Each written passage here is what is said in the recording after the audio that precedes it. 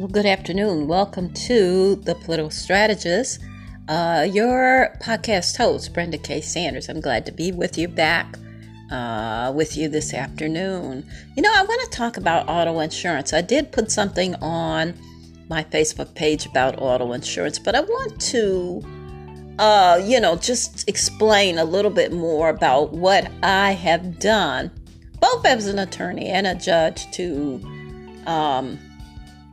manage and hopefully limit the escalation of auto insurance rates in the city of Detroit and the 13th Congressional District. Because I represented people from all over the Tri-County area and in other counties as well in Michigan.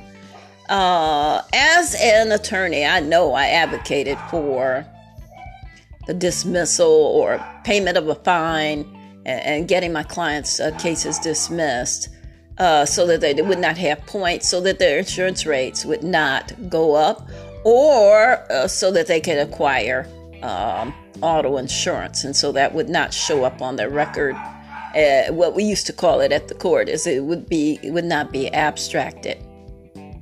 And then as a judge, I made it a point to have the drivers, if they wanted to now, they have a right to plead not guilty and go to trial. But if they wanted to resolve it short of a trial, I would treat the case as a first-time case, even though it was not.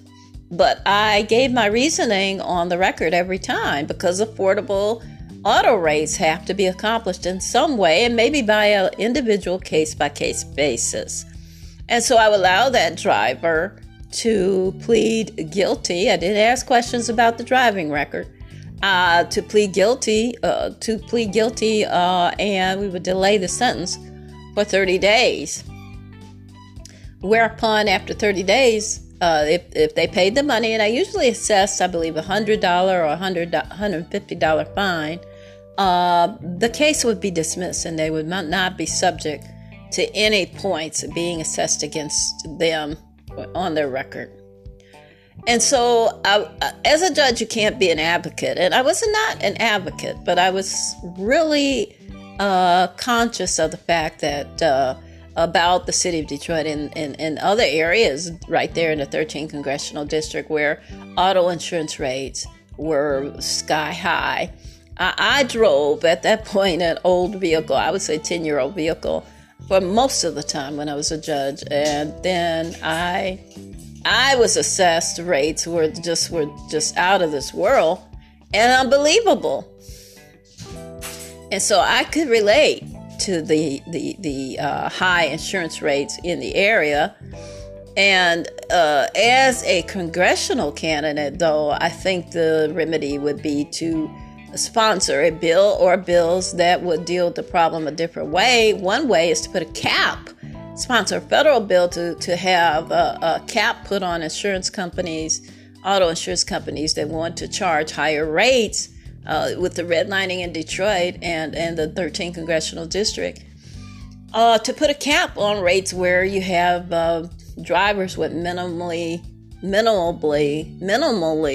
tarnished records. I mean, 1 or 2 infractions, and keep the rates low that way, where it would be a mandate by law.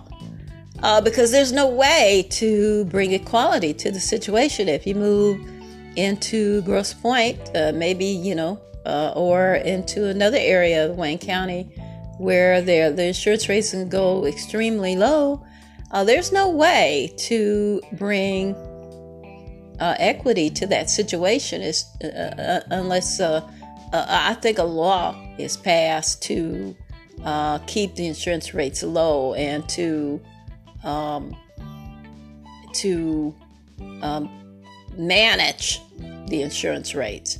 And so far, no one has done anything of that sort, of that type, to really get it down, get the auto insurance rates down, and to keep them down.